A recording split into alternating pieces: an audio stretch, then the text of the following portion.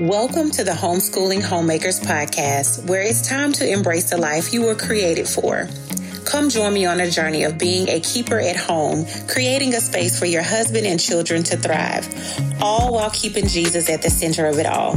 Hi, I'm Chantel, wife to one, mama to three, and I'm here ready to share with you practical tools to help you thrive in the roles you were created for.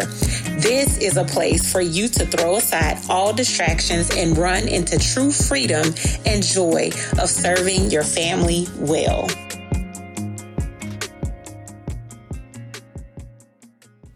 First Thessalonians chapter 4, verses 9 through 12, applauds the Thessalonian believers for their love for one another.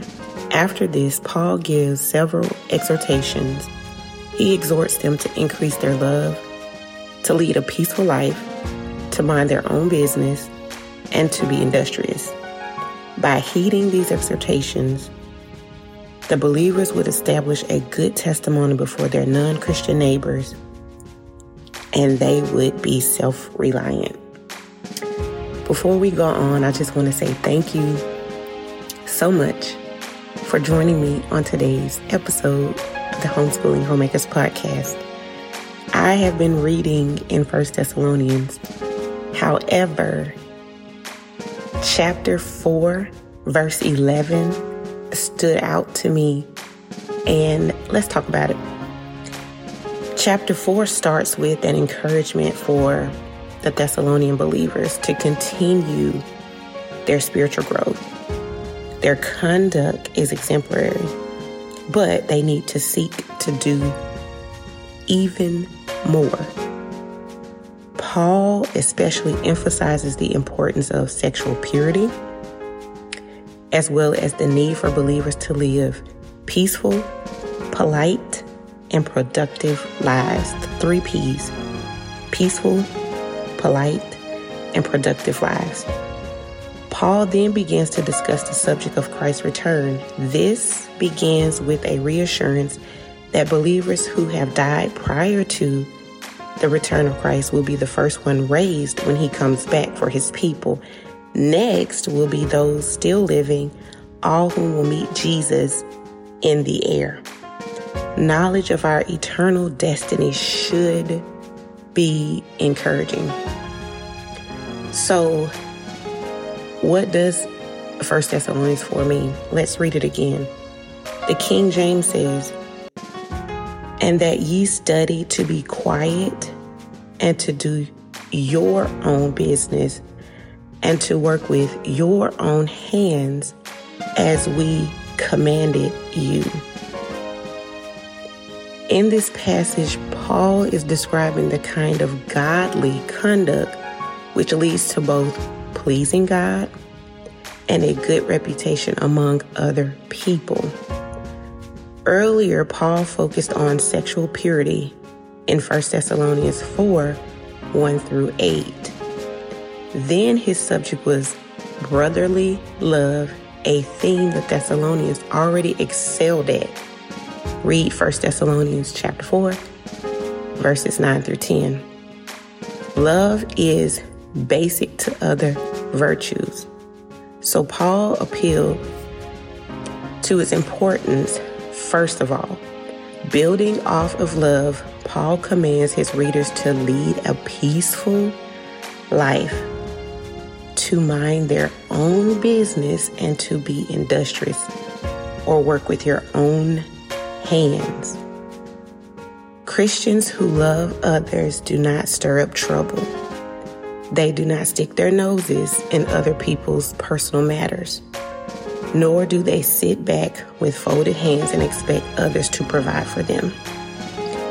If you look over in Proverbs chapter 25, verse 17, it offers good advice about not outstaying one's welcome, but also touches on the importance of keeping out of other people's business.